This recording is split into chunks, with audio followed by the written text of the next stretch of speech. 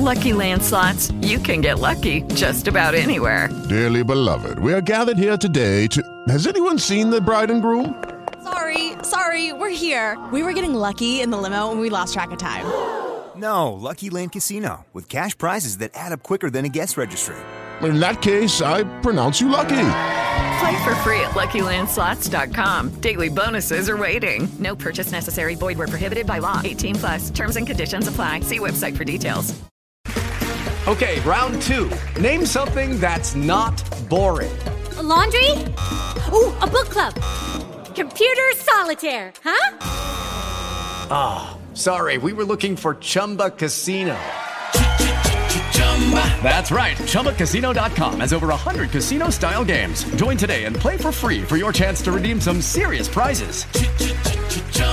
ChumbaCasino.com. No purchase necessary. Void where prohibited by law. 18+. Terms and conditions apply. See website for details. Hello, everyone. My name is Robert Winfrey, and what you're about to listen to is an old episode of a podcast I used to host called Everyone Loves a Bad Guy. This episode originally aired October 30th, 2015, right on the edge of Halloween, and is one of the last shows that Everyone Loves a Bad Guy did before it was shuttered. This episode is just me talking to myself and focuses on a concept as much as any specific individual story. Now, the concept of the evils that you cannot see, the unseen forces that work against the heroes. Be those nefarious demons and possession stories, in some cases certain haunted house stories can deal with this, and in some cases should have dealt with something that was unseen rather than a horrible CGI monstrosity. There's any number of movies I could be referring to there. I'll let you take your pick.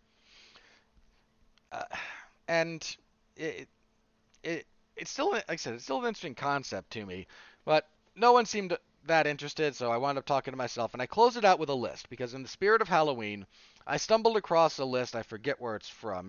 I'm sure I go over it in the episode here. The top 25 horror movies of the last 25 years. And I found the list to be egregiously bad.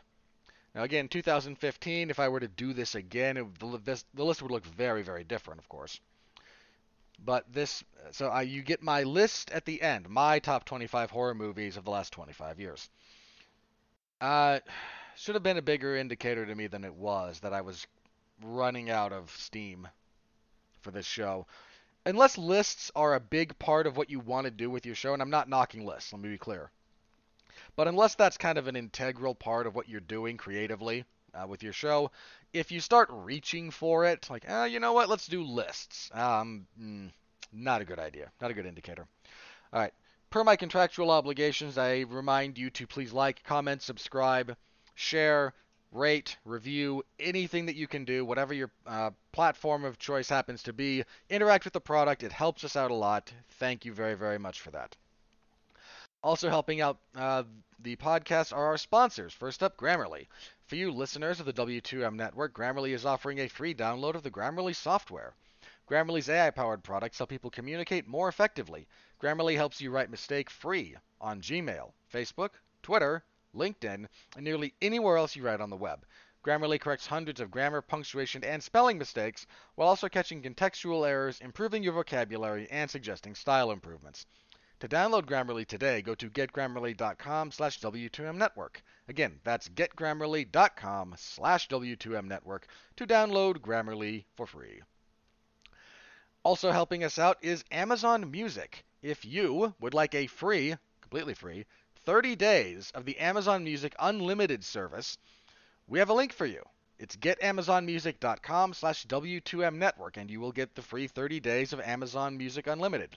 All 70-plus million songs and podcasts and whatnot that are on that service, you can have access to all of them ad-free for 30 days on us. At the end of the 30 days, if you decide you like the service, you can start paying to keep it. If not, you're out nothing, and you've gained 30 days of access to a wide variety of songs and podcasts that Amazon provides. So, if you feel the need to if you would benefit from either of those, please use the links in the description below.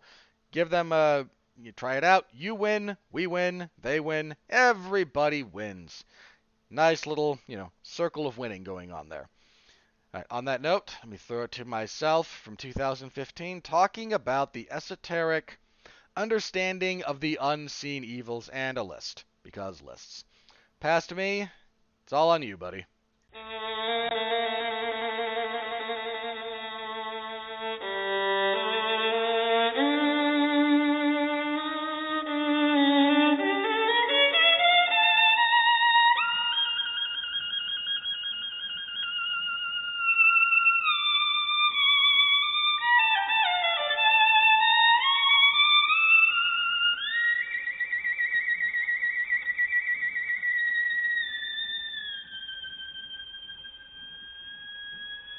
When the devil is too busy and death a bit too much, they call on me by name, you see, for my special touch. To the gentlemen, I'm misfortune. To the ladies, I'm surprise. But call me by any name, anyway, it's all the same. I'm the fly in your suit, I'm the pebble in your shoe, I'm the bee beneath your bed, I'm the bump on every head, I'm the heel on which you slip, I'm the pin in every head, I'm the thorn in your side, makes you wiggle and writhe. And it's so easy when you're evil. This is the life you see, the devil tips his hat to me. I do it all because I'm evil, and I do it all for free. Your tears are all the pay I'll ever need.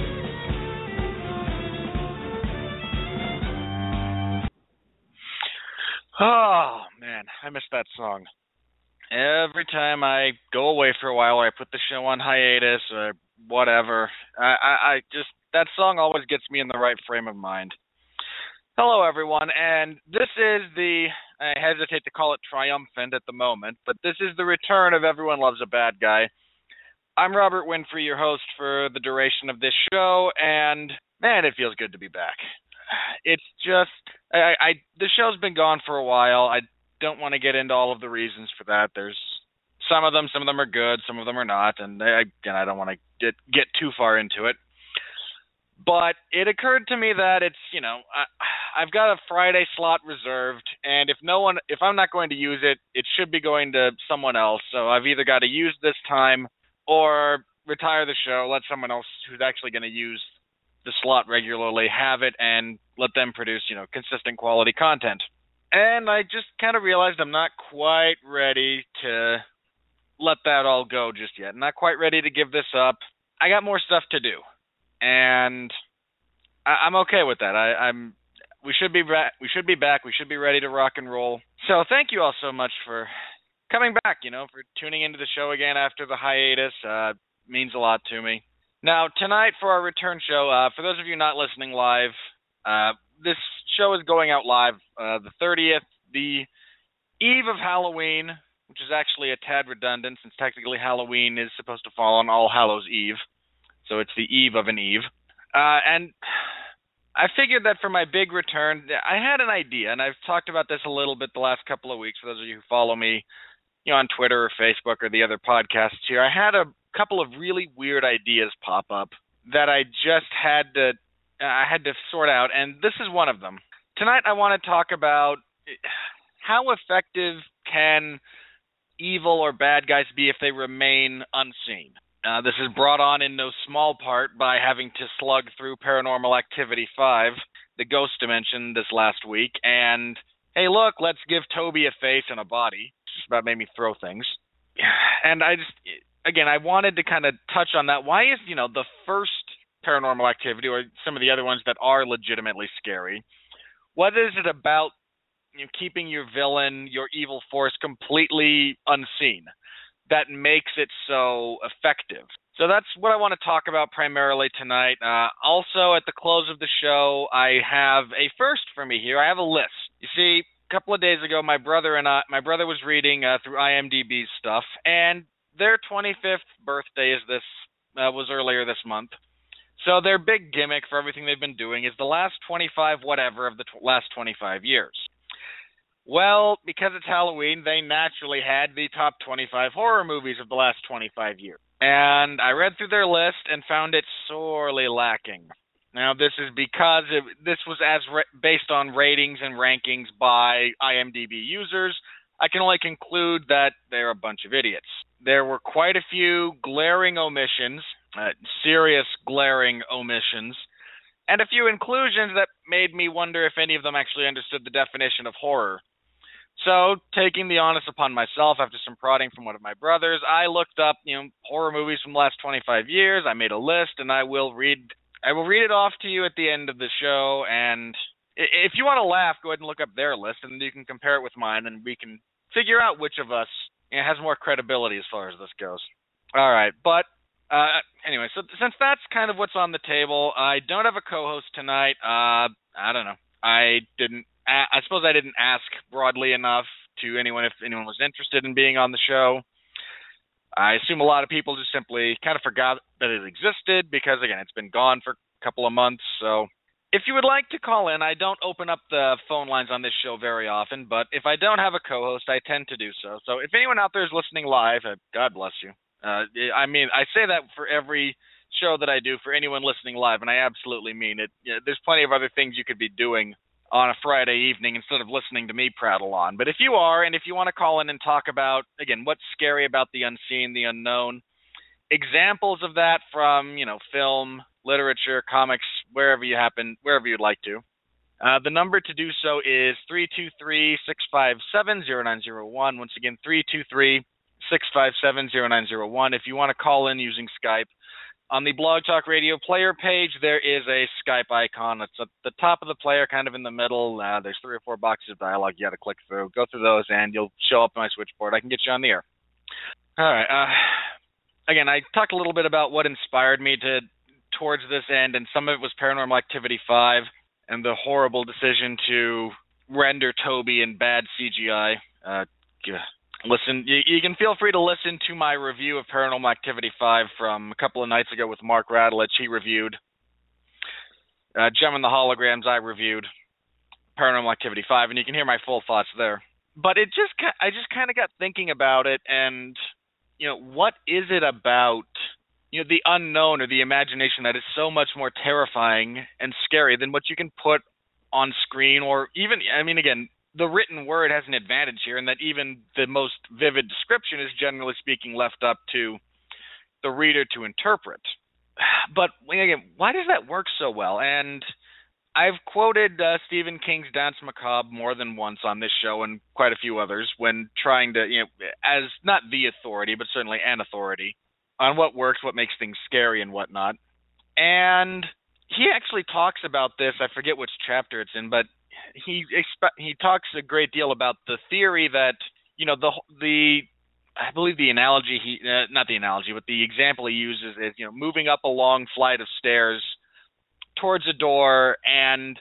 Hello, it is Ryan, and we could all use an extra bright spot in our day, couldn't we? Just to make up for things like sitting in traffic, doing the dishes, counting your steps, all the mundane stuff. That is why I'm such a big fan of Chumba Casino. Chumba Casino has all your favorite social casino-style games that you can play for free anytime, anywhere with daily bonuses. That should brighten your day a little. Actually, a lot. So sign up now at ChumbaCasino.com. That's ChumbaCasino.com. No purchase necessary. VGW Group. Void where prohibited by law. See terms and conditions. 18+. You open the door and there's a horrifying, giant beetle or there's a giant insect or some such up there, and you scream. You run back down the stairs. The audience, watching the movie that this occurs in, screams along with our protagonist. But the scream and the reaction to whatever lurks behind the door is not actually scary. That's more of a release. It's more of an exhalation opposed to tension, and tension is what scares you. And you're not really scared after you see what's behind the door. You're scared as you're walking up the stairs reaching for the door, and the fine line that you have to ride when attempting to balance, when do you open that door? When is the tension built sufficiently that the reveal is still going to be scary and still going to hold some weight? Or do you reach a point where, you've built too much tension, inevitably whatever you reveal is going to fall short of the tension you've built? There are certain, again, not just authors, but, movies and and such that actually never reveal what exactly is behind the door. Most specifically, H.P. Lovecraft was famous for not actually talking about the horrible things that exist in his world. I mean, most famously, he has described Cthulhu in a fair amount of detail, but that's pretty much the only one. His discussions of, be it the other elder gods or just, the horrible things, he is very kind of vague about what they actually are. And this is on purpose. This is deliberate, because whatever he would have put down on paper would not have matched whatever horrors our own minds conjure up. And there's quite a few examples. I mean, the Dunwich horror ends with a giant demon-human hybrid of some variety being destroyed, but it's never described. The end of the Mountains of Madness ends with one of the protagonists being driven insane because he looks back at the Shoggoth that had been stalking them. We never see it. We are never privy to what it is because, again, at that point, what would drive someone insane? Because it's different for you or for me. But the knowledge that whatever horrible thing he looked back and saw just absolutely rendered him incapable of coherent thought is terrifying enough. Is terrifying in and of itself. You don't need a vivid description of what the creature is, because the human mind will absolutely do most of its work for you. And this doesn't just apply to, let me back up here just a second. This is a very important concept, specifically in mystery stories, a lot of the times where the story does not tell you who the villain is. You're left, again, this happens a lot, mystery stories, Agatha Christie style mysteries where the whodunits and the audience does not know. Quite a few Sherlock Holmes stories, fall into that category. A few spy novels, spy stories as well, the well-done ones at least, operate in the dark. You don't know, who the true villain is, and I find that to be an extraordinarily fascinating concept because one of the reasons I do this show is because I think it's important to look at and to appreciate how a good villain makes a story great. And, which ones, fall or fail because of it, which ones succeed because of it or in spite of it. And so, again, the notion of just almost not having your villain on screen creates these weird circumstances. And there's two kind of great ways that this is accomplished, and they both absolutely have their merits. One of those is having your antagonist, your villain, actually be invisible. Most famously, of course, H.G. Wells is The Invisible Man. Real briefly, it is not Invisible Man, it's The Invisible Man. Invisible Man is a work by, I believe, a gentleman by the name of Ralph Ellison, which is actually about something completely different. It deals primarily with the invisibility of an African-American man. I want to say in the 50s. It's been a while since I've read the story. Very heavy on kind of the civil rights thing, but the point there being the protagonist and the narrator for that story is not corporeally invisible, but is able to exist in the world without being seen or perceived, and the trauma that creates within his life. And the notion of attaching a "the" to it and creating it, letting it be a specific individual actually completely defeats the purpose of the narrative. So please don't screw those up. I had a long debate with someone about that one. Just trust me, they're two distinct and completely different stories. However, with The Invisible Man, you just have, again, the character, the antagonist for that story is simply rendered invisible through, scientific experimentation, and he can't reverse the process. And that's, human beings are visual creatures. That is the primary way with which we interact with the world around us. Every, not species, but every living creature, again, in this case, species, does so differently, with different senses being the predominant one. Dogs, for example, are distinctly olfactory creatures. They smell, and that is much more important to them than sight. And deer, I believe, are very auditory creatures. elk are very visual creatures. That's actually kind of why they hang out next to each other, because one can hear and one can see. And for humans, it's visual. That is our primary means of discerning the world around us. And when that is removed from us, when we are put in a circumstance where we have to combat something that just ignores it, it strikes at some pretty visceral fears. Because, and I don't just mean the notion of going blind, although that in and of itself can be a relatively terrifying experience. But again, if you look at The Invisible Man, or heaven help us, a misguided retelling of that story starring Kevin Bacon called The Hollow Man, it's very different because he's just invisible and he starts doing terrible things. But because we can't see him, it renders us nearly defenseless. There's almost no way, I mean, again, there's no way of interacting with it. There's no way of perceiving it. There's no way of knowing where it's coming from. We are stuck with 4 other eminently weaker senses, trying to, hear, smell, touch, or taste. And that's not how we're used to dealing with the world. That's not how we like dealing with the world. So the notion of a villain or an opposing force that is able to completely bypass our ability to see it puts us at a monumental disadvantage. Now, those 2 stories in particular, the fundamental narrative is the effects of becoming invisible. Kevin Bacon has the line in Hollow Man that, you have no idea what you can do when you don't have to look at yourself in the mirror anymore. And he, kills people, and they have some thermal technology to help see where he is. And I can't, again, in good conscience, necessarily recommend the movie. There's far too many flaws. Again, apart from Kevin Bacon kind of chewing scenery. But it's a very interesting thing, and it's a very interesting thing to, have to watch our protagonists deal with. How do they, figure out how to get around it? And, the notion of a man who is completely invisible, who just happens to be, crazy and wanting to do horrible things, what are you going to do?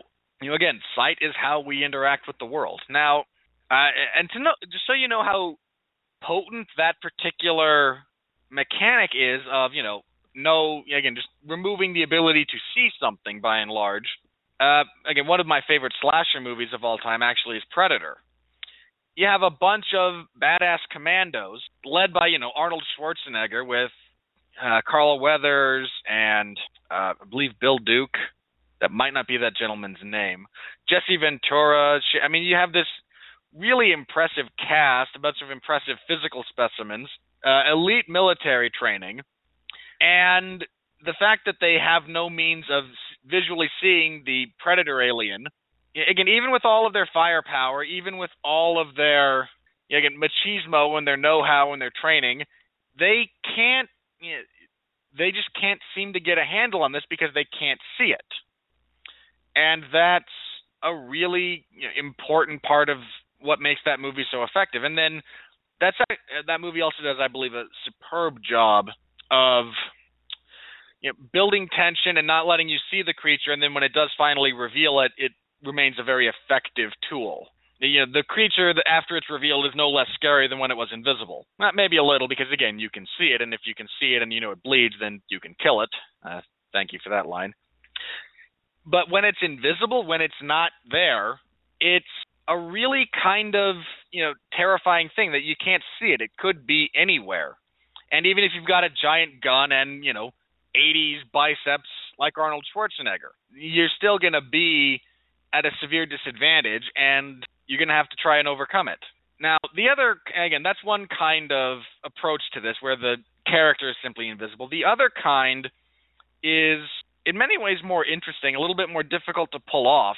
It's taking your villain, your antagonist, and having it be basically and I actually want to talk about Toby for a minute or two, specifically, and he is just an invisible force, so that falls into the first category. But for the purposes of discussing this, the final, again, the other kind, the kind where you simply have your primary antagonist be absent, it's a very kind of, it's a philosophy and a method that was very much kind of brought to the forefront via fantasy novels. And if you want an example, let's consider Lord of the Rings, shall we? In the books, you never see Sauron. big supreme evil being never makes an appearance. Not legitimately.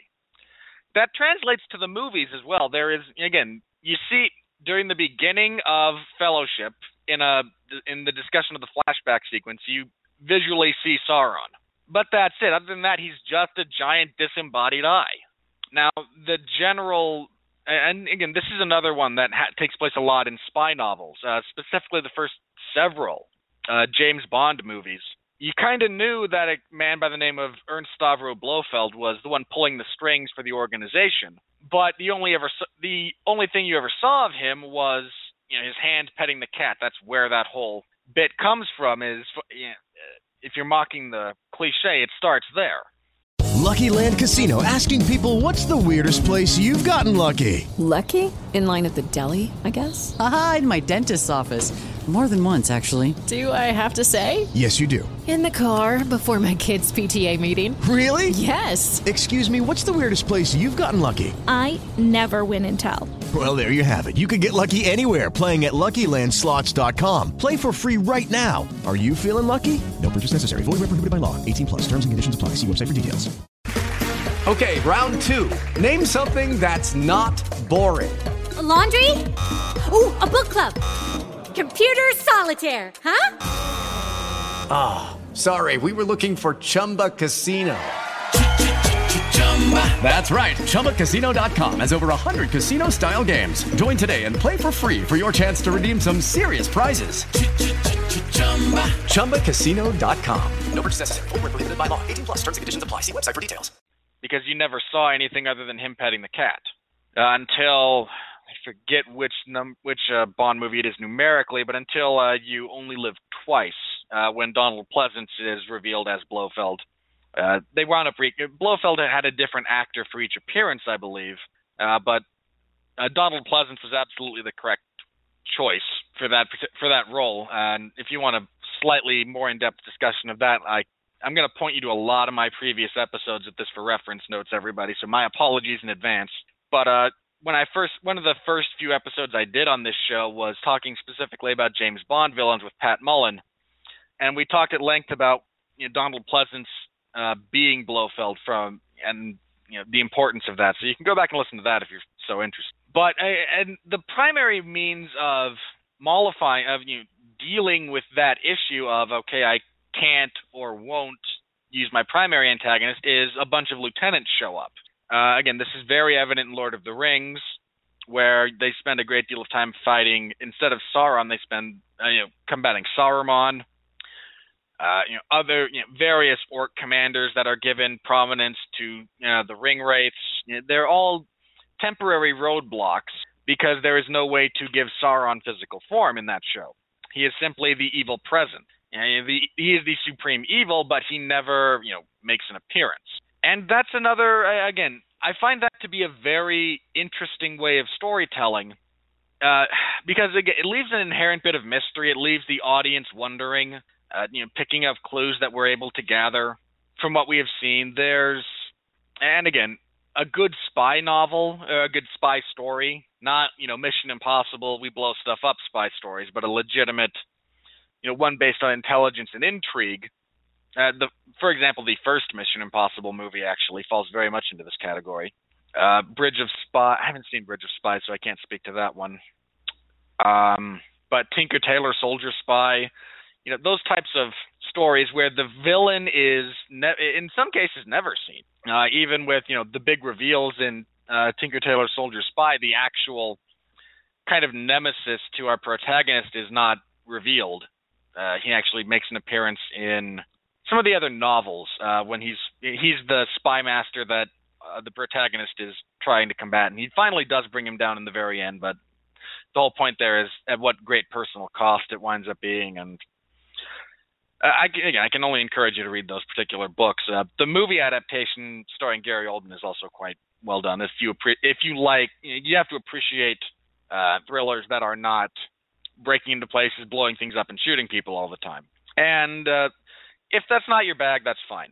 Again, I pass no judgment. Unless you like white chicks. If you like white chicks, I pass judgment on you. You are a terrible person. All right, beyond that. And again, it's just really, I find it a really fascinating storytelling tool that you just never reveal or you never utilize, the big bad. Another couple of examples, if I might.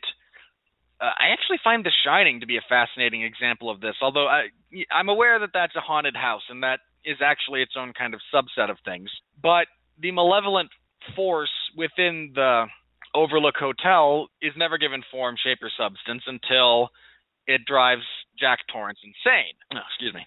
And at that point, it becomes not about the hotel, but about, and again, avoiding the insane person. He is actually possessed at the end of that. The end of the novel. The movie is, while I find Stanley Kubrick's Shining adaptation of The Shining to be fascinating in many, many ways, it's also an adaptation, and when I think about those things, I tend to think about them in terms of more pure canon. And after he actually kills himself, his body becomes possessed by the spirit that haunts the Overlook in a desperate attempt to stop it from blowing up, actually, but fails. Apologies if I'm spoiling the novel for those of you who haven't read it. But I figure that, and that's as good a ability as any to transition into, talking specifically, since I brought this up, about, kind of Toby and the invisible, because it's a big part of haunting stories, it's a big part of ghost stories, it's a big part of even possession stories. For another example, consider The Exorcist. Greatest horror movie of all time. The only potential alternative I would consider would probably be The Silence of the Lambs in terms of just best horror movies, not what scares me the most. That's a different discussion. Not even my favorite, which is yet another different discussion, but just the best made horror movies. I think it's those two, and I think everything else is battling over third. But The Exorcist is terrifying in that it renders, so much of what you try to do to combat the evil so impotent. And because the little girl, Linda Blair, is not, it's a child. She's not, in this instance, evil. She's being possessed by evil forces. But you see their manifestation as they possess her, but that you never see the demon itself in form. You never see, again, you don't see those things. You see the results thereof.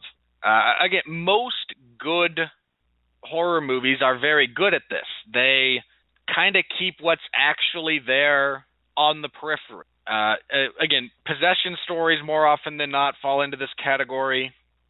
Depending on how we define possession, there's a few other examples I could cite there of why it doesn't work. And there are a few instances in which it does, of course. But okay, so let's talk specifically about Toby, everyone's favorite invisible child-loving demon. When Mark Radulich and I talked about the Paranormal Activity, not just this one, but also Sean Comer, when we talked about the Paranormal Activity franchise on The Long Road to Ruin, quite a while ago, and poor Mark, who does not like horror movies, but it was interesting to get his perspective on it because he gave voice to quite a few issues that can be legitimately terrifying. That a giant spider, even, kind of rampaging hooligans, they're not as scary. Even someone like, Michael Myers or Jason Voorhees, for as much as you can't actually, kill them for whatever reason, narratively speaking, that they choose to ascribe that, they can be combated. You can see Jason coming. He's a large man in a hockey mask wielding a machete. He tends to stick out. And you can then, combat him however you would like to try to. Michael Myers the same way. If you know they're coming, you can fight back, or you can avoid them. And there's something about being completely helpless before a malevolent force that is terrifying on a whole different level from, Michael Myers is trying to stab me with a butcher knife. That's still terrifying, but it's very different when you can confront it. And a big part of what makes, again, the Paranormal Activity movies, the good ones, so successful is there's nothing really to fight. It starts out very, I don't want to say innocently, but it starts out very small. Doors move on their own. There's a shadow you can't quite explain. Little things that just, maybe it's, something to do with the house that you can't quite explain. It's not necessarily it's maybe not malevolent, but when you taken on within its totality, it certainly doesn't seem very good. It doesn't seem like it's going to turn out very well for our protagonist. And there's just and when you're just faced with an overwhelming force that you can't fight, it's again, being rendered helpless is a very different kind of terror from, oh crap, something's chasing me. Because there's nothing about, Toby that you can do. And actually specifically discussing just the first movie, I wound up quoting Terminator when trying to explain why it was so much more effective that he'd be just kind of a random malevolent force, because Kyle Reese's brief monologue about the Terminator from that movie is one of the best descriptors of what can be so scary about a force like that. It doesn't feel pity or remorse. I wish I could. I used to have that whole bit memorized, but it doesn't feel pity or remorse. You can't. It won't negotiate. It can't be reasoned with, and it absolutely will not stop until you are dead. And that's scary enough when it's a cyborg from the future that you can't really hurt with a contemporary firearm and, is a killing machine. It's much, much worse when it's an invisible demonic entity that gains strength and power from your fear. The more you notice it, the more you talk about it, the more you're afraid of it, the stronger it gets. Well, what are you going to do? Not be afraid of things? It creates this horrible circumstance whereby there's nothing you can do. And in addition to being scary in its own right, in that it's invisible, you can barely interact with it, much less combat it, you are now helpless. And it's a very human thing that we tend to resist the thought of being helpless. We don't like it. We like to believe that to varying degrees we're in control, or we have the ability to fight back or to struggle. And this is not this is not a cultural thing relative to any, specific country or religion or whatnot. This is a very human thing.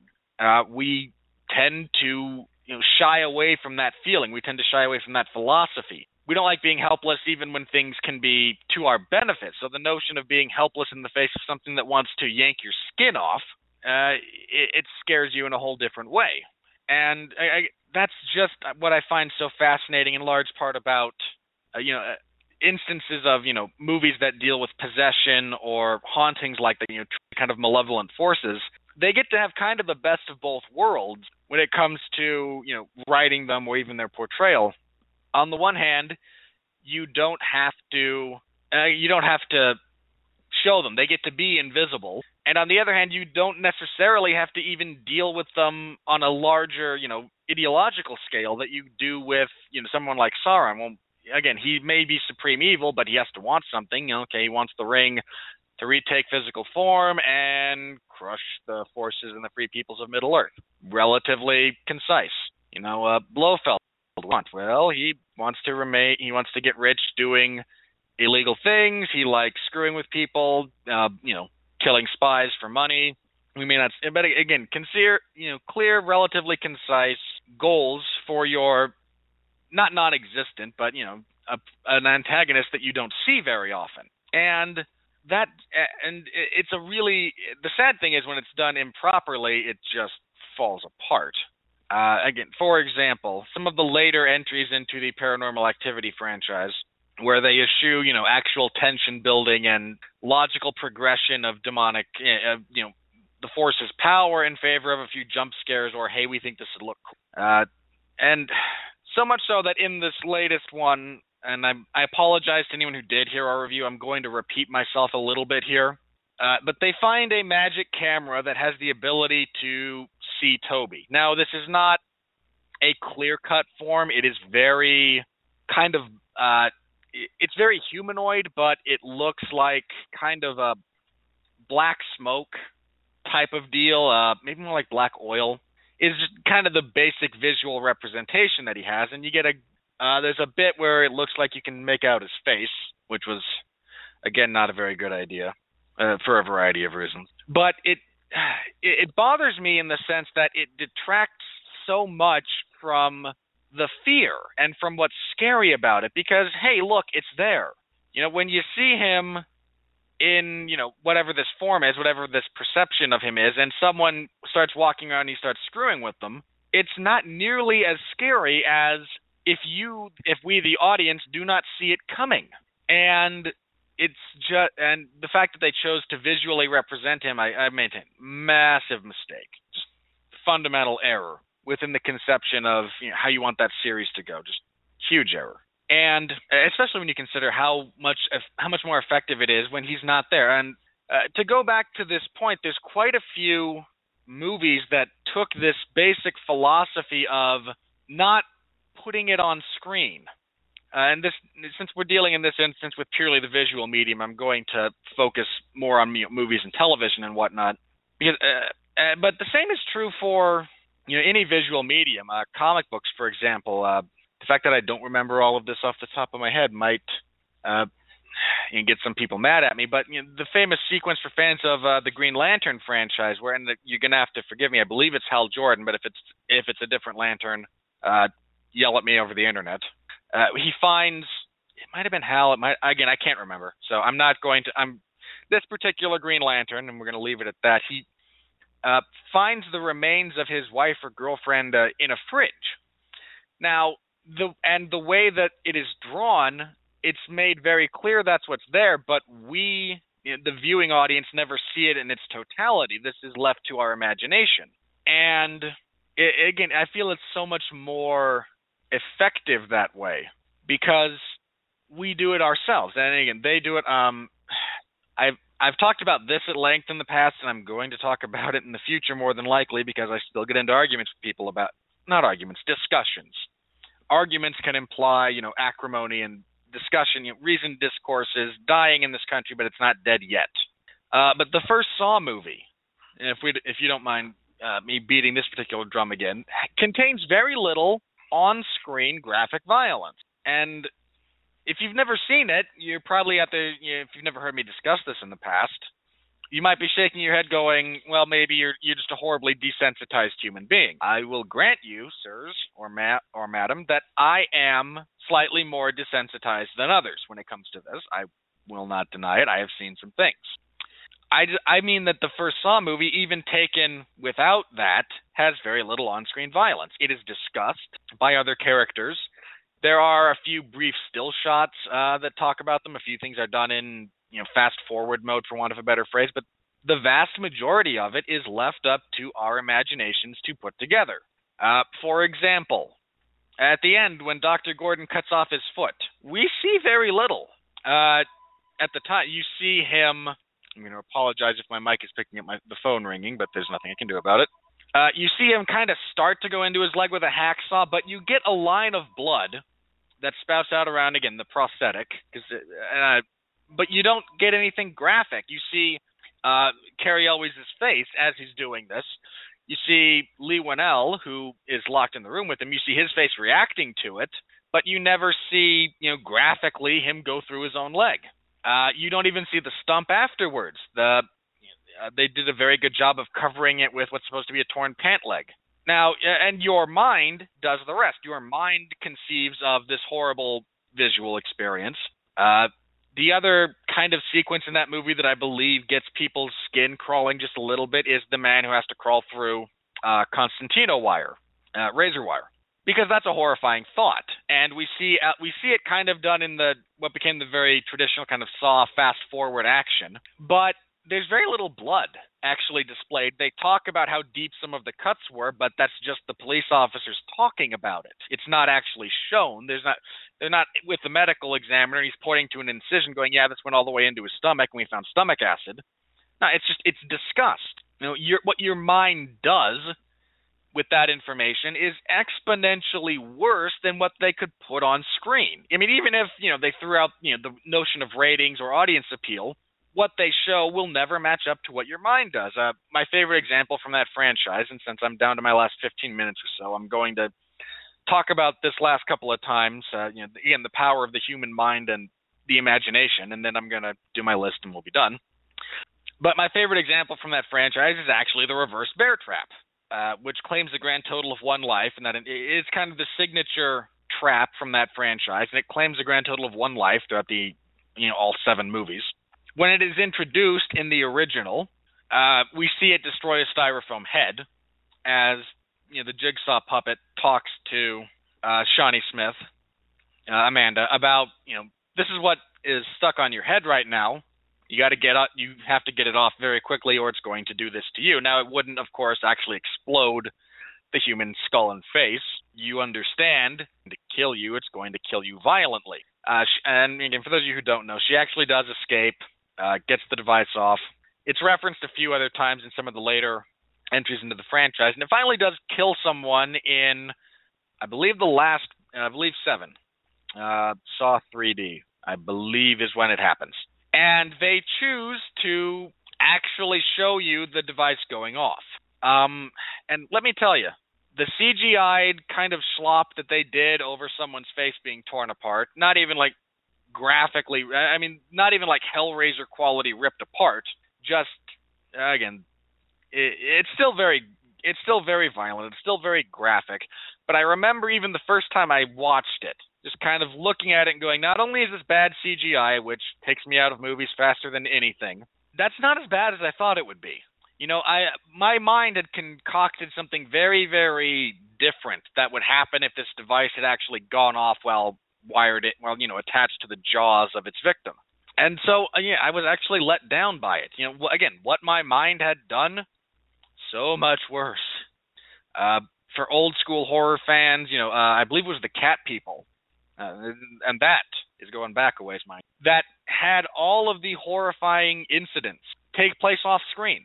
The viewing audience does the rest with their mind. And, again, you know best how to scare yourself. You know what makes your skin crawl. You know what gets inside your head, sets up camp, and won't let you sleep for 3 weeks. Much more so than anyone writing a novel, directing a movie. No one can scare you like you can. A good director, a good author puts you in that position where as much as you are scared by the external things, your mind is working overtime as well. Final kind of example of this, and then we're moving on. From The Walking Dead, the graphic novel series, not the television. Glenn's death, in that I'm going to apologize in advance if someone hasn't read these novels and I'm spoiling anything. You've all been duly warned. I apologize for not telling you earlier, so don't yell at me. But there's an edition, I believe it's edition 100, volume 100, something like that, of The Walking Dead, wherein Robert Kirkman kills Glenn. This is accomplished via a man by the name of Negan going full-blown Cactus Jack on him. For those of you who don't necessarily get that reference, it involves a barbed wire-wrapped baseball bat. Now, I have to tell you all right now, I have seen some things, all right? Saw franchise, the Hellraiser franchise, various, again, movies, plenty of things. I have seen some stuff that is disturbing, and maybe I'm desensitized. I am at this point, I can admit that, but it doesn't, I don't want to say it doesn't affect me, because by definition of me perceiving it, it affects me, kind of a reverse Heisenberg principle. It doesn't bother me as much as, it used to in some respects. For some reason, the black and white rendering of what took place in poor Glenn's final fate, that disturbed me just a little bit. And for a variety of reasons. One of which is, I believe, the fact that it's all done in black and white. This allows my mind to fill in the gaps. In this instance, that comes down to visual cues, colors, shadings, things of that nature. And this is the double-edged sword here, whereby actual graphic violence being portrayed on screen may not necessarily bother me as much. If you give me hints and let my mind do the rest of it, not so good for me. So again, it's just the power of utilizing your audience's mind instead of having to show them every little detail.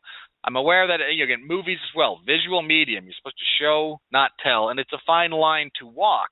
But when you do it correctly, when you let the audience, scare themselves with stuff that they can't see, there's a reason the less is more approach can be very effective. All right, Now, for the moment I assume you've all been waiting for with bated breath, my list of the top 25 horror movies of the last 25 years. This goes back to 1990. People who are my friends on Facebook, I already told you all the top spot. Anyone who hasn't heard it from there, I won't spoil it. I will get there. Just really briefly as to why I felt so compelled to do this. Again, the IMDb list that I read. Well, let me start off by saying it omitted... Hello, it is Ryan, and I was on a flight the other day playing one of my favorite social spin slot games on ChumbaCasino.com. I looked over at the person sitting next to me, and you know what they were doing? They were also playing Chumba Casino. Coincidence? I think not. Everybody's loving having fun with it. Chumba Casino is home to hundreds of casino-style games that you can play for free anytime, anywhere, even at 30,000 feet. So sign up now at ChumbaCasino.com to claim your free welcome bonus. That's ChumbaCasino.com and live the Chumba life. No purchase necessary. VGW. Void where prohibited by law. See terms and conditions. 18+. A couple of horror movies that I consider exceptionally important over the last 25 years, and some of the better made ones, including Scream and Paranormal Activity. It excluded The Silence of the Lambs, which I consider a horror movie. Now, if you wish to exclude it, I disagree, however, fine and dandy. But if you're going to exclude Silence of the Lambs, you must likewise exclude American Psycho for falling within that genre instead of the horror genre. Well, this list didn't. American Psycho was on it.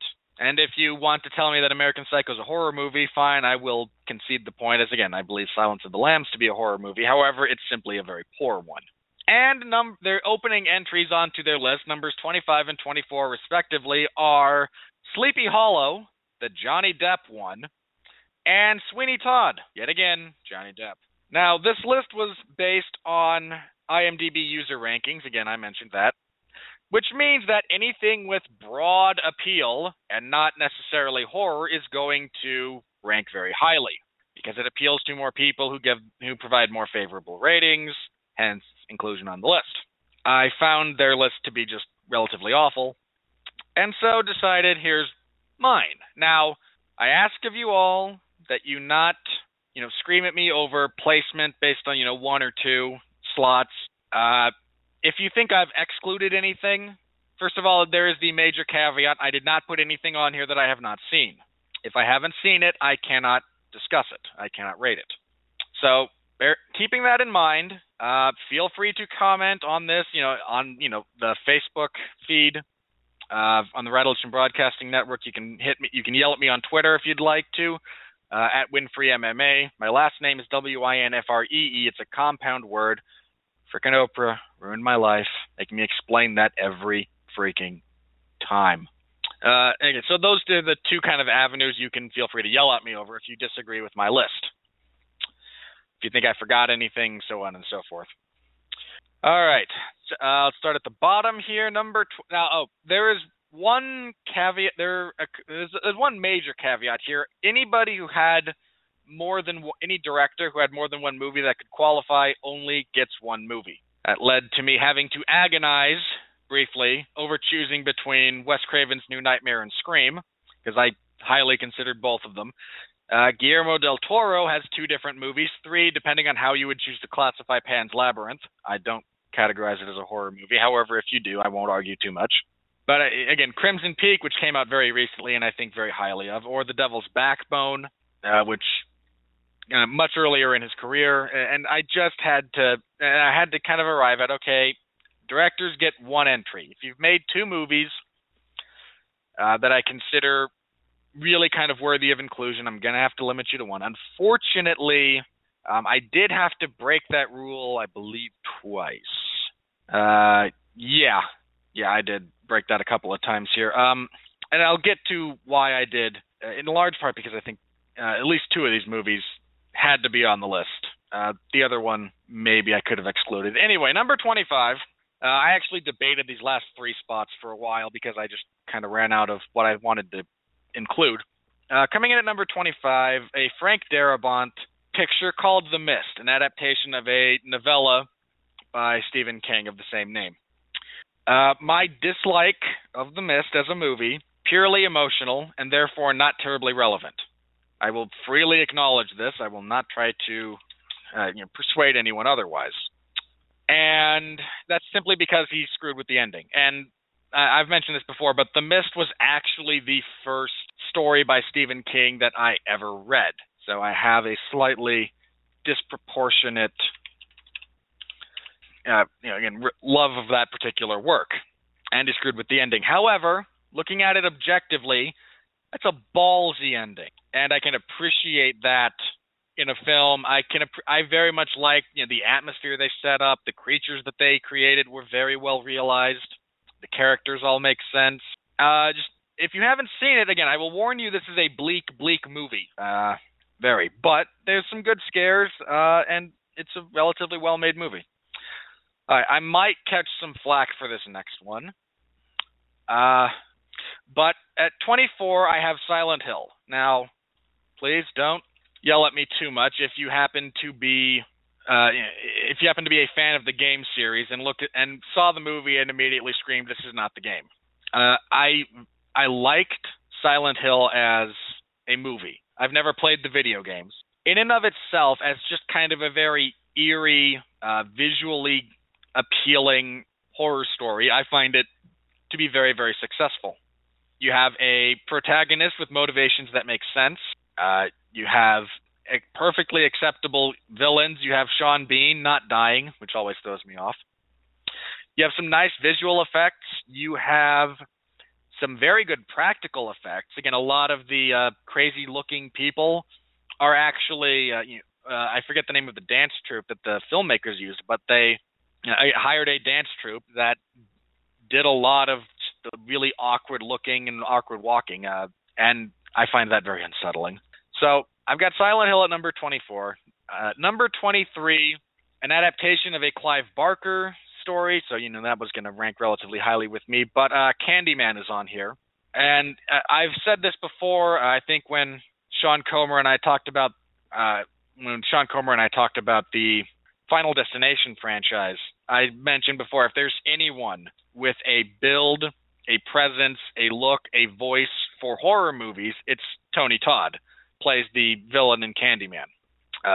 Just a really good, just kind of all-around horror movie. Number 22, I firmly believe the best werewolf movie of quite some time, actually. Dog Soldiers. You have to be comfortable listening to some Scottish and British accents if you watch this movie, because I believe a British. No, again, Scotland is part of Great Britain, so English would be more correct. It was made there. It's a really interesting werewolf story about a group of soldiers on maneuvers beset by another group that actually happened to be werewolves. Again, a well-done werewolf story. Certainly one of the better ones of, quite some time. Number 21, the Evil Dead remake. Incidentally, I have listed nothing on my list yet will have appeared on IMDb's list. Anyway, number 21, the Evil Dead remake. I imagine a lot of people who went to see this expecting something more akin to Evil Dead 2 or Army of Darkness walked away very, very disappointed. Because the first Evil Dead movie is meant to be nothing but straight out, relentless, balls-to-the-wall horror. And the Evil Dead remake accomplishes that very well. There's a lot of funky-looking stuff, a good use of music. There's some graphic violence. No complaints from me. Again, I saw it, and I very, very much enjoyed it. You need a strong stomach as far as that goes. There's, again, some graphic violence here. But if you're a bit of a gore hound, if you like just, again, a relentlessly paced, scary story, this is a very good decision there. All right, number 20, and this is where, because I have to include horror comedies in here. They are certainly part of the genre. Where they fall, how well they're made, and whether you like horror comedy at all is a bit of a question mark. And I would actually accept an argument that two movies in particular don't necessarily qualify as horror movies. But at number 19, I have a personal favorite, the cult classic Tremors, which recently had its 5th movie released. It was not good. But the original came out 90 or 91. I forget the exact year, but well within my parameters. And is kind of this, and bear in mind, when I use the phrase romantic, I don't mean in the interpersonal romance, but in the larger kind of narrative, romantic love letter to B-monster movies. With one of the better independently created monsters of the last little bit. I'm sorry, I skipped one. I skipped number 20. All right, so anyway, 19 is Tremors. Again, great monster movie. And I firmly believe most monster movies fall into the horror genre by and large. So backtracking one, I skipped over this. Number 20, Behind the Mask, The Rise of Leslie Vernon, which is a glorious, not humorous, mind you, but a pretty glorious sort of mockumentary send-up of slasher movie. The majority of this is done, I hate to say found footage style, but I believe mockumentary is more accurate. And then the climactic sequence is shot in traditional movie fashion. You've got, it's a great, if you're a fan of horror movies in general, this is a movie that very much appeals to you. You have cameos from Kane Hodder, I believe Tom Savini has a cameo. Robert Englund is the good guy. If you're a fan of the Walking Dead television series, Herschel's in here. There's a lot of really kind of fun stuff like that. So I have to recommend it. So anyway, Behind the Mask, number 20. 19 is Tremors. 18, another movie that it skirts kind of the horror genre as far as horror comedy goes, but Army of Darkness, the third entry into the Evil Dead franchise. Glorious Bruce Campbell as Ashley J. Williams, sent back in time. Again, this one is, I believe, Sam Raimi's phrase for this movie and Evil Dead 2, which came before this, is splatstick instead of slapstick. So be aware of kind of what you're getting into if you want to pick that up. But again, a bit of a cult classic. Used to be on cable television all the time. Just a good time at the movies. Number 17, another horror comedy, and one that I have to recommend if you haven't seen it, Tucker and Dale versus Evil. Perhaps the only person in this movie who you might recognize is Alan Tudyk as Dale. I forget which one he is. This is a great kind of send-up of, not Haunted Cabin, but, the hillbilly killer subgenre of movies. It's really intelligent. It's a real kind of black comedy of errors that deals a lot with the horror genre. And if you're interested in that, again, I'll warn you all beforehand, as with most of these movies, but when I talk about, black comedies or, horror comedies in general, I feel there are a few that every now and then I'm going to have to make some disclaimers for if you think it's a bit less family friendly or if you're easily offended. This one contains nudity, violence, profanity. So be aware if you choose to view it. I'm warning you all right now. But I enjoyed it. I thought it was funny. I also tend to like black comedies in general, so take that for what it's worth. But again, that's where I found that. With number 17, we are getting into... number 16. Jeez, I can't count tonight. Number 16 is The Descent. Now, this was a very... this movie didn't see a lot of play around here. Let me warn you all right now, if you are claustrophobic, legitimately claustrophobic, don't watch this movie. You will be far too uncomfortable. It's shot very well. It's shot in a very claustrophobic sense. The creatures that they unveil later in the movie are suitably terrifying. It's also a great story about human nature. The descent in this case is not just a literal descent into a cave system. It's a metaphorical descent into what you have to do to survive. Do not use, I have to warn everyone, there's a couple of different endings to this. I tend to, I think they all have merit, but the one that was used for, I believe, the American theatrical release had a bit happier of an ending. It cut away on a slightly happier note, and I don't believe that's accurate. I don't believe that's accurate to the story. I think that was altered for the audience that they were going for in an attempt to appeal to more people. But if you don't mind, claustrophobic movies, this is a good one. Number 15, I'm actually going to have to change this. Because I just realized this. It was going to be Insidious, starring Patrick Wilson, because I find Insidious to be a very interesting film. The constant use of block chords in the soundtrack to unnerve the audience. So as an honorable mention, I'm cutting it because I just realized James Wan did this as well. I can get by with 2 on this list. I can't get by with 3, so I'm going to alter that to Sinister, which is also not bad. The big fall, where Insidious kind of falls down a bit, I think, is when we get too far into astral projection and the actual demon being on screen too much. Again, they had a hard time visually realizing what they wanted to with that particular monster, I think, and the movie suffers a little bit because of it. A very eerie movie, though, so again. But that has to swap over to Sinister because I can't give James Wan 3 spots if I wouldn't give Wes Craven 2. I can't do it. I just can't do it. But Sinister is actually a relatively unsettling movie. It deals with some, cursed. I apologize for painting this in broad strokes. I haven't watched it in quite some time. Deals with some cursed video footage.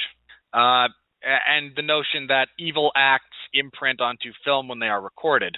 Now, that notion is actually explored, I think, in quite a few ways, much more completely in an episode of Masters of Horror called Cigarette Burns, starring Norman Reedus. So fans of Daryl from The Walking Dead can look that one up. And Ethan Hawke does a fine job in kind of the main role. He's not great, but he's fine. He's kind of usually a fine actor.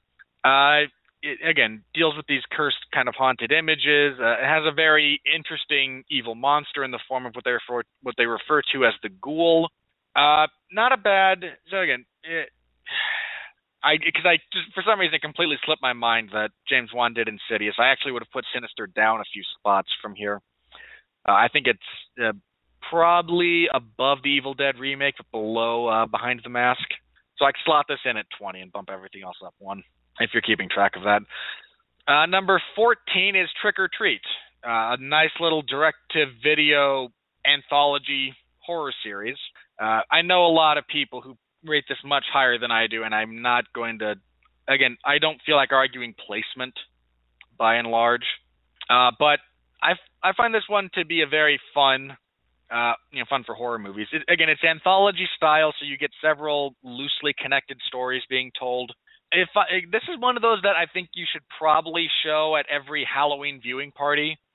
If you're getting together with friends for scary movies on Halloween night, this is a pretty solid inclusion. It's, friendly to a large group of people watching.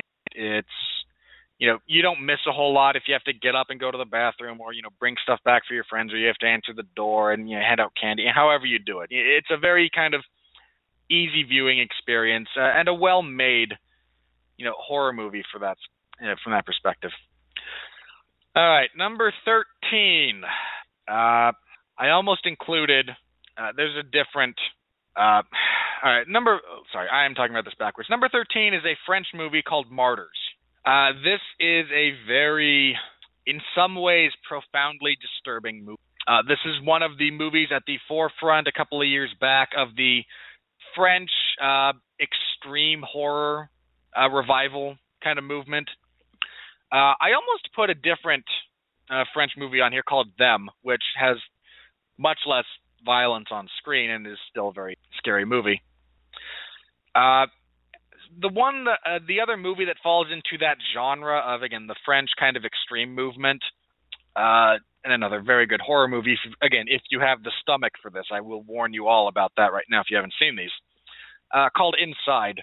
But I believe Martyrs is kind of, if you want to introduce someone to that genre, to that kind of movement that took place in French cinema, this is probably the one you want to do. It's extreme.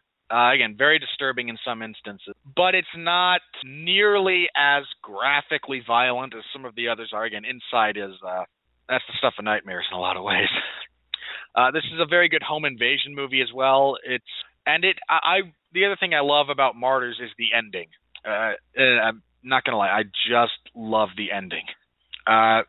You have to be okay reading subtitles. I will tell everyone this. Apparently, there's a remake. There's an American remake of this movie. It made the festival circuit. Apparently, it borders on a shot-for-shot remake and has also removed all of the intensity of the original. So basically, if you would consider watching the remake, I'd just tell you, go see the original, and you're probably going to be better off. All right, number 12 is Guillermo del Toro's entry into the list, The Devil's Backbone, which is a very... Del Toro sets mood and atmosphere better than just about anybody, flat out. This deals with... Again, part of the problem... I'm going to have to look up the synopsis because I remember very much liking the movie when I saw it, but it's been a while. It deals with some orphans, a haunted location. Del Toro sets a couple of his movies during the Spanish Civil War. Well, that's in Spain, not in Mexico, by the way, for those of you. That is the frame of reference here, is the Spanish Civil War. It's a very good kind of haunted story, more so than, your generic kind of haunted house or haunted location. It deals a lot with the people and the emotions. And the other thing that Del Toro does so very, very well is kind of marries the supernatural with the real. Pan's Labyrinth being a phenomenal example of that. So much of what goes on in there borders on the fantastical, and then there's the kind of raw realism of some of the other action. It's a difficult marriage to pull off, but Del Toro does it superbly. Just a really, I almost wish I could have ranked this higher, but that's where it had to fall. Falling just outside of the top 10. Much to my personal chagrin, I just couldn't drop anything from the top 10 down for this one. Cabin in the Woods. Joss Whedon, I don't want to call it a send-up because that's not right. His just kind of a love letter to horror movies. I can't even really call it a deconstruction in the same way that something like Scream is. At the same time, that's not the worst descriptor in the world if you had to talk with someone about it. This movie sat unreleased for quite some time until Chris Hemsworth gained some famous Thor, and Joss Whedon got a bit more clout as he kind of godfathered the first two phases of the Marvel Cinematic Universe. I don't want to tell anyone too much about it. Again, calling it kind of a deconstruction or a send-up of a lot of horror movies is about as close as I'm going to get to telling you about it. I'm just going to say, if you like horror movies, if you like thinking about them, there's a lot that goes into this movie. Joss Whedon doesn't, again, for all of the good things that he does, for all of the faults that he has, he does not make stupid. Cabin in the Woods is very much in that vein of, you got to kind of pay attention. It's a very interesting kind of send-up, and I keep using that phrase, and I'm not sure it's completely accurate because this is not humorous in the traditional sense. Just a really kind of interesting look and dissection of aspects of horror. So I just have to, again, I recommend this. If you like horror movies, especially different genres, there's a lot in there that is fun to look at. All right, number 10, and I could have put this higher, but the original meta movie, the original deconstruction send-up, Wes Craven's Scream. This, I talked a little bit with, when I did my tribute to Wes Craven, talking with Benjamin J. Colon, we talked a little bit about Wes Craven. Well, that whole podcast is about him, but about his influence. A few days later, I believe, on the 411 Ground and Pound radio show, Jeff Harris and I, and for those of you who don't know, Jeff Harris does a lot of the movie reviews for 411 Mania. He also is on that, the MMA show with me. And I brought up that Wes Craven, this was, again, not too long after he passed, is a guy who completely redefined the genre, the horror genre, 3 different times across different decades. He made, I believe, hands down the best of the kind of rape and revenge movies with Last House on the Left. He revitalized and completely altered the slasher genre with A Nightmare on Elm Street in the 80s. And in the 90s, he revitalized it again, breathed new life into not just the slasher genre, but the horror genre in general with Scream. And I can't think of the only other director in terms of, movie craft who can lay claim to that, and Jeff brought this up, is Steven Spielberg. There's no one else off the top of my head who has been able to completely redefine an entire genre of filmmaking. And that's what he does with Scream. It's a well-written, well-acted, well-realized, kind of tongue-in-cheek deconstruction of the slasher genre which ironically enough became so successful that it spawned its own, franchise. It's well acted. You have a solid cast, a very intelligent script. Again, this is another one of these movies, and I'm going to say this about all of these later ones. If you like horror movies, you should see this, and Scream most definitely falls into that list. Again, I wish I could have put this higher, and if anyone wants to yell at me over placement again, feel free to do so, but know that I'm not going to yell back. Number 9, another horror comedy, and there's one more appearing on this list after this one, Zombieland. And I like Zombieland. It's when you're making a horror comedy. There's another movie on this list, and I want to talk about this a little bit more in depth when we get to that one.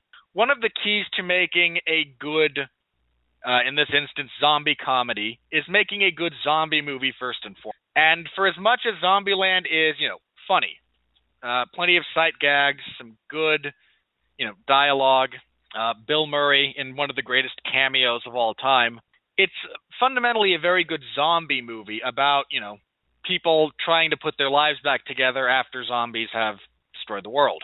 And with that as your foundation, then, the character interactions and whatnot being humorous works very, very well. I mean, after this movie, before this movie, I never would have thought to look at Woody Harrelson and go, hey, that guy's kind of a badass.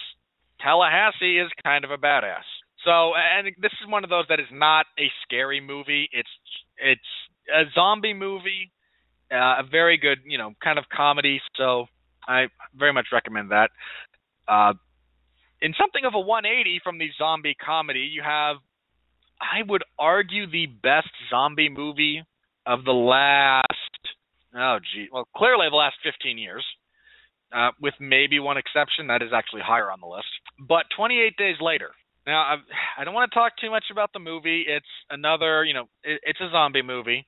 Whatever the director says, it's a zombie movie. And I want to yell at him in just a second. But it's a really very personal, again, small cast, relatively small budget, beautifully shot, and more so than any other movie dealing with the end of the world like this. This one conveys the sense of there's no one else here. A lot of movies deal with with the end of the world, with the end of civilization. Billions of people are dead. There's a small human population now. They don't always do the best job of making you feel how empty things are around you. And there are sequences in this movie, especially if you know London, where some of it is shot, that are places that have people 24 hours a day. Trafalgar Square, there's a shot of them driving on this highway that is very famous and always busy. Places that have people, always have people. And in this movie, there is nothing. There is no one there.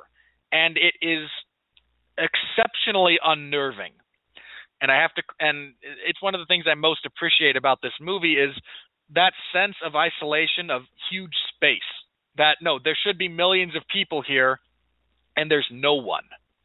And that's very unsettling. Now, to Danny Boyle, who directed this movie, who swears up and down it's not a zombie movie, it's a zombie movie. You made a zombie movie, sir. Get over it. You made a darn good zombie movie. And all of the zombie purists probably curse Danny Boyle for being one of the advents of fast zombies instead of slow zombies. And they're infected, not the risen dead. I don't care. They're zombie. Again, probably the best zombie movie of the last 15 years. Again, one maybe exception. All right, number 7. Another movie I kind of wish I could have put higher because of how much I love it, but I tried to be a bit objective. James Wan, his first entry onto this list, and I had to give him 2. But Paranormal Activity. No, that's not James Wan. Sorry. No, that's Warren Pelly. I'm looking too far ahead on my list. Paranormal Activity, the original. I've talked at length about how much I love this movie. They made found footage believable, which is a very difficult thing to do because at some point, even as an audience member, I look at what a I look at someone carrying a camera during a time and go, no, you would not be carrying the camera. You would have dropped it and ran for your life. They find a way around that. This movie does a masterful job of building, releasing tension. It starts out very small. I mean, some of the first scary things you see in this movie are just, you hear creaking and a door moves a little bit. Not even like, slams, just shifts. And it's still very scary. A shadow you can't explain, a chandelier swinging when there's no earthly reason that it should. And it builds and it builds. And I have a deep-seated affection for this movie. This movie, I'm not going to lie, that movie scared me a lot. Not in the theater. In the theater, I don't categorize being scared as something that happens just in a movie theater. A movie scares you if it stays with you after you leave. And Paranormal Activity stayed with me after I left the theater. I've talked at length about my love for that movie across a couple of different podcasts, so check that out if you want to hear, the Long Road to Ruin discussion of those movies with myself, Sean Comer, and Mark Radulich is worth listening to. But the reason I jumped to James Wan is actually next up on my list. Number 6, James Wan, Leigh Whannell, Saw. This is another movie I love. I've talked at length about how I feel it is unfairly maligned as the progenitor of the torture porn genre. That is much more the movie Seven and then Hostel, which is nothing but.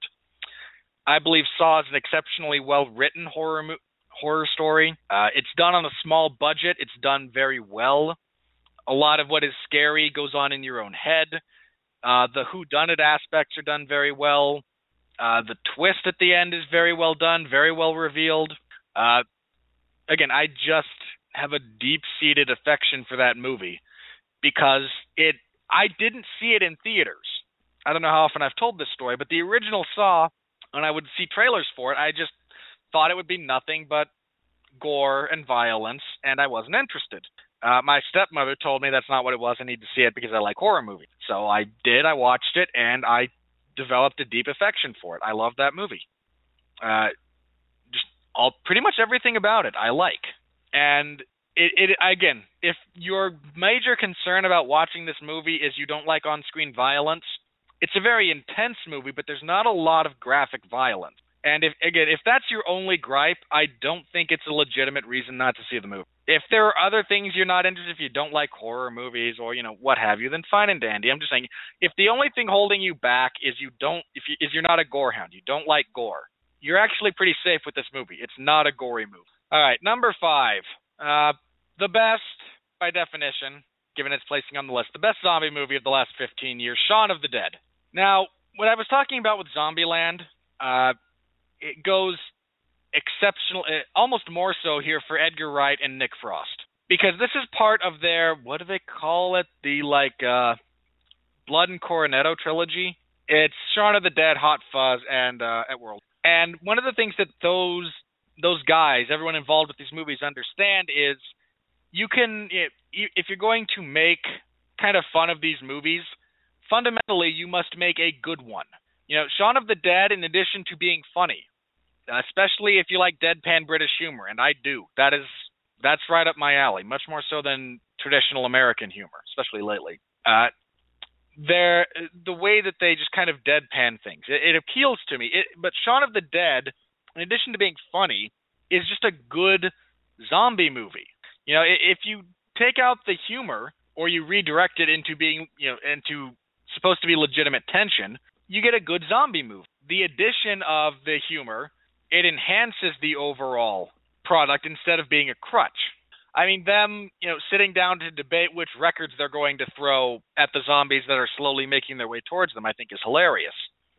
The final scene where they hole up from the zombies in the bar is, again, remove the humor, and it's still, and that is just, I mean, again, it's not even a very humorous sequence. It's a very good, zombies, being besieged by zombies sequence, and the humor doesn't play into it. It's very well done. I really can't say enough good things about Shaun of the Dead. It was my introduction to, Edgar Wright, Nick Frost, Simon Pegg, and it forever holds a place in my heart for that because those guys have provided me with hours of entertainment. Not just Shaun of the Dead, Hot Fuzz. I tend to very much enjoy Simon Pegg and other stuff. Run, Fat Boy, Run, which I still chuckle at every now and then. Just a very, very well done horror comedy, zombie comedy. All right, number 4 is James Wan's second appearance on the list, and I had to give it to him because this movie scared me. Number 4 is The Conjuring. Again, this would have been Patrick Wilson's second appearance on the list if I'd kept Insidious on. But The Conjuring is, The Conjuring is scary. Marcia Gay Harden does a very good job. Vera Farmiga does a very good job as one of the mediums. Patrick Wilson, who again, you wouldn't have thought that guy would invent himself as as kind of the stalwart horror protagonist, but here he is. It's a very eerie movie. It's a very scary movie. It has one of the better jump scares, I'd borderline say, of all time. It does a great job of developing atmosphere, of developing tension, so that you're not just scared because of loud noises. You're scared by what's going on. And James Wan is a gifted horror director. Again, I was going to put Insidious on here, then I realized I couldn't give the guy Saw, The Conjuring, and Insidious. I couldn't do it. Not if I was going to cut off Del Toro and Craven at one. And, again, The Conjuring at number 4 might even be a little bit low, but the next 3 I just feel are superbly made movies. Number 3, and you have to have some patience with this movie, is the Swedish film Let the Right One In. Man, probably the best vampire movie of the last 15 years. And that's saying something, because there have been a lot of them, and some of them have been good. The American remake is not bad. It's just not nearly as good. I warn you about needing to have patience, because Swedish films have a very deliberate pace. The Original Girl with the Dragon Tattoo, this one, it's just something about their style of filmmaking. You have to be aware of it. You have to be prepared for it. Otherwise, you're going to think it's boring. The little kid being the vampire has the potential to be very scary. The scene wherein she comes into a house uninvited, I don't want to say I have nightmares, because I don't, but it gives me chills, and I still vividly can picture that sequence. The violence that is displayed is few and far between, but it is given that much more power because of it. It's also beautifully shot.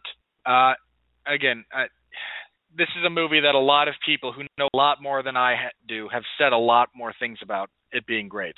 All right, number 2 could have been number 1. And honestly, if you choose to disqualify my number 1 entry, then this goes up to number 1, and I don't even bat an eye. Number 2 is the Australian movie The Babadook. Now, I have seen some negative reactions to this movie, some people disliking the child actor. To anyone who dislikes this child actor and the performance he gives, I tell you 2 things. 1, Jake Lloyd. 2, Reggie the Reckless. Your arguments about him being the most annoying are invalid, because I have at least 2 cases of that not being true. In the case of Jake Lloyd, I have 2 different movies that just are attached to his name. The kid is, I think, one of the things that audiences people react to so negatively about this kid is, you don't want that to be your kid. The kid is, ADHD to some degree. He's just a little bit unruly, and that no one likes unruly kids. But when I watched it, I never got to the point where I wished harm on the kid. He's just a kid growing it in his world and having a difficult time with it.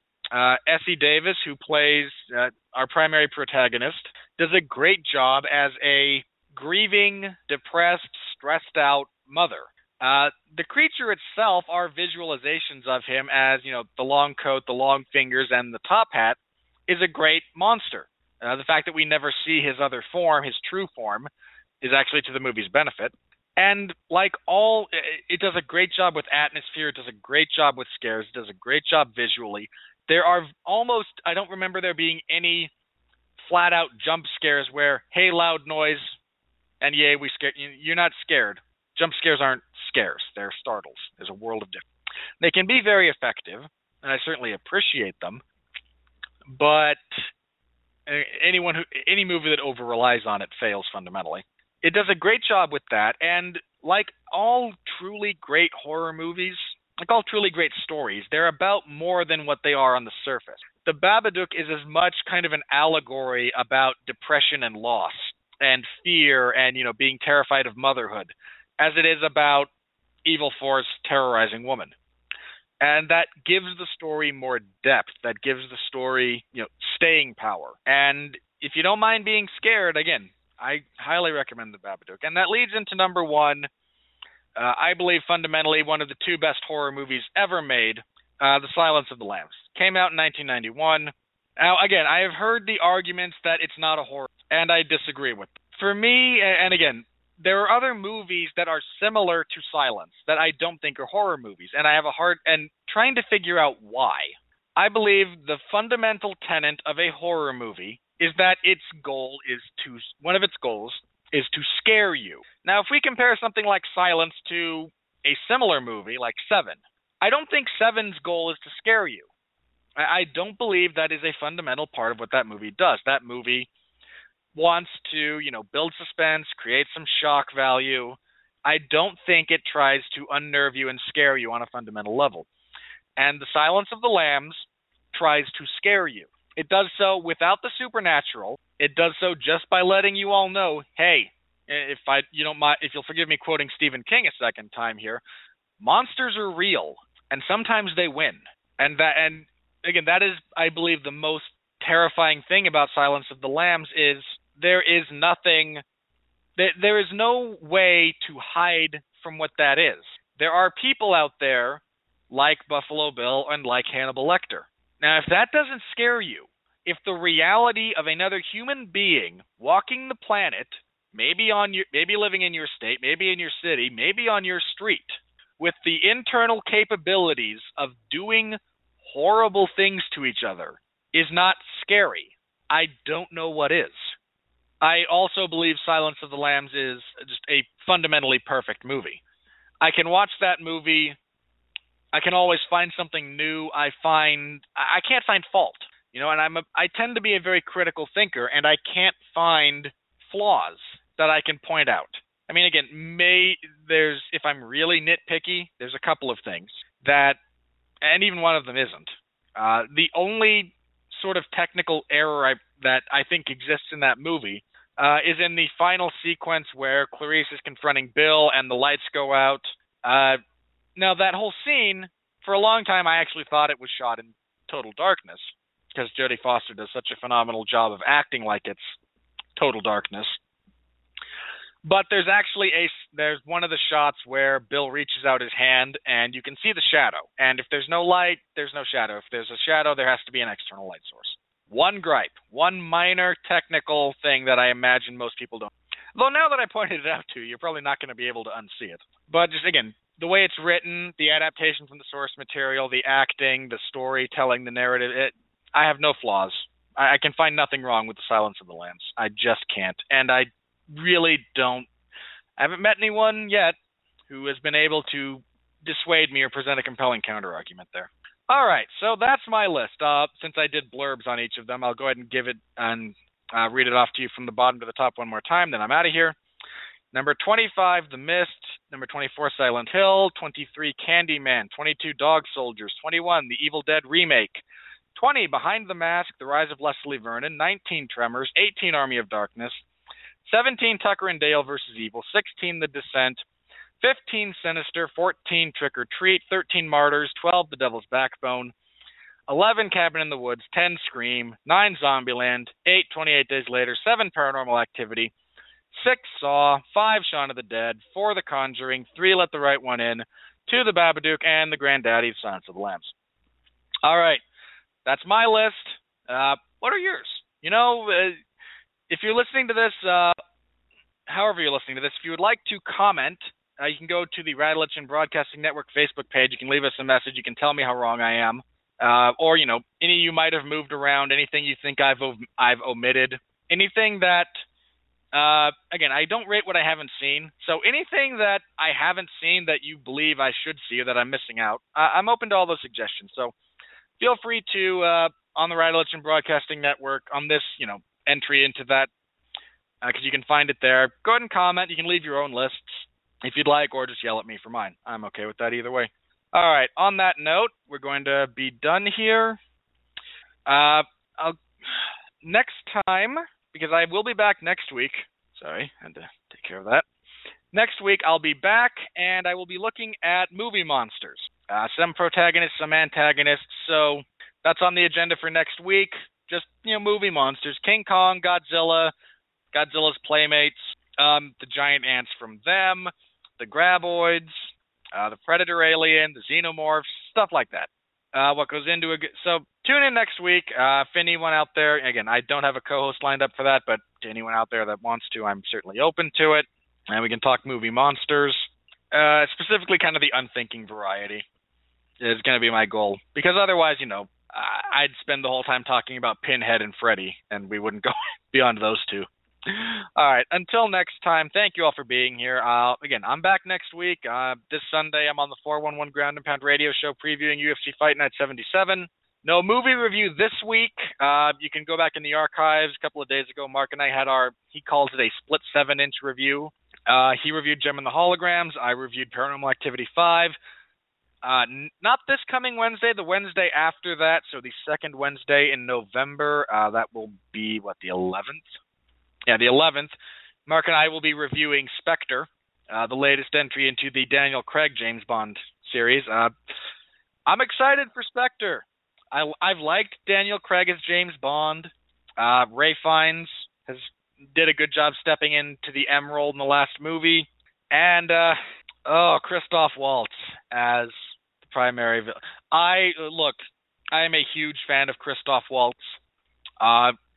And I think it's a crying shame that for some reason no one, apart from Quentin Tarantino, knows how to use Christoph Waltz's talents. But I have some faith in Sam Mendes being able to do it because he did a darn good job with getting Javier Bardem to turn in, I think, the best Bond villain ever last time out. So we'll see. Again, Christoph Waltz is usually the appearance of Christoph Waltz usually means you're getting my money. So a couple of weeks we'll be reviewing that. Peanuts movie the week after that. So pretty big shift in pace there. All right, again, I'm back next week. Thank you all for being here. Thank you for listening. Thank you for your continued support. Thank you for telling your friends about this. If you know anyone who needs audio material for whatever reason, let them know about us. If we have a show you think they'd like, we've got one of pretty much everything. We've got movie franchises. We've got comic books. We've got movie reviews. We've got this show.